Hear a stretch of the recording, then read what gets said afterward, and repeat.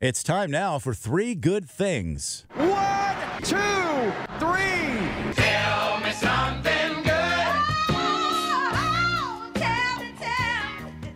Please, sir. I'm late for a very important date. Rabbit holes. I go down a lot of them.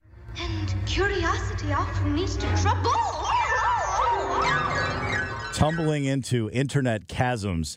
I learn things along the way. Sometimes I get sucked into a secondary rabbit hole or maybe a third one, and by that time, I can't for the life of me remember what started me down the first one. Somehow this week, I burrowed in on one-hit wonders. Did you know the first reference to this term may have been a Venezuelan pitcher who played for the New York Giants? On April 29, 1956, Ramon Monzant lost a complete game no-hitter on a measly single. A newspaper dubbed him the one-hit wonder. The phrase later seeped into writing about singers and bands like this one. We get it almost every night. And when that moon gets so big and bright, it's supernatural delight. Everybody was dancing in the moonlight. Is there anyone who doesn't like that song? The artist was King Harvest, a French-American rock band who formed in Ithaca and moved to Paris. Rabbit hole. They named themselves after a song by the band. King Harvest is the epitome of a one-hit wonder.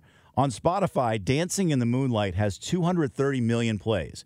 Their next most popular song, with 4 million, is another version of Dancing in the Moonlight. It's literally called Dancing in the Moonlight 2. But it's okay to have just one hit. Not everyone's Bruce Springsteen or Taylor Swift. Many one-hit wonders live beautiful lives. King Harvest became good friends with the Beach Boys. Oh, that's how I got into this. I was watching the Beach Boys special last week on CBS, and I thought, man, those guys put out a lot of great songs. Definitely not one-hit wonders. And then I thought of an interview I heard with the Beach Boys' Brian Wilson about Bach. I don't plan on writing any classical songs, but Bach, you know that song that goes, you know that song? The California Girls is same beat, shuffle. I got that from Bach. How about that?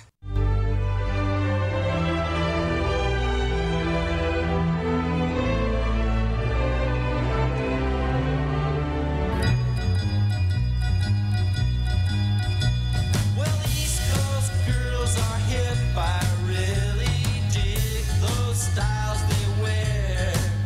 And, of course, this sent me tumbling again. What other popular songs were inspired by classical music?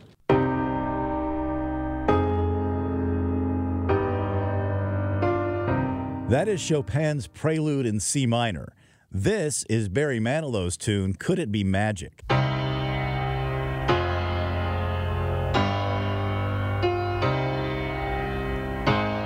And this is Barry's explanation. Actually, I wrote it after a glass of wine. Right.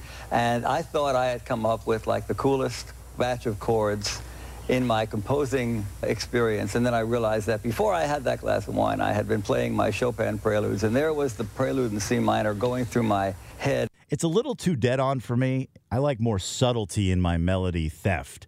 At least John Lennon chose to use the chords of Moonlight Sonata backwards when he wrote the Beatles' Because.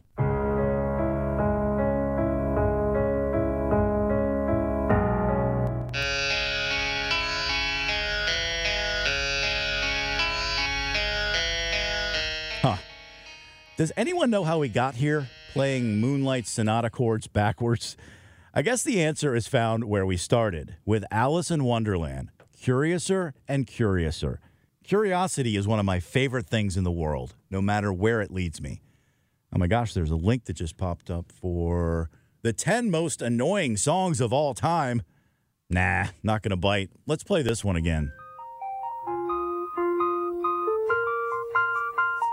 That's Three Good Things. I'm Scott Jagow. I'll post this on KMOX.com and photos on Instagram, SJKMOX. We get it almost every night. And when that moon gets so big and bright, it's supernatural delight.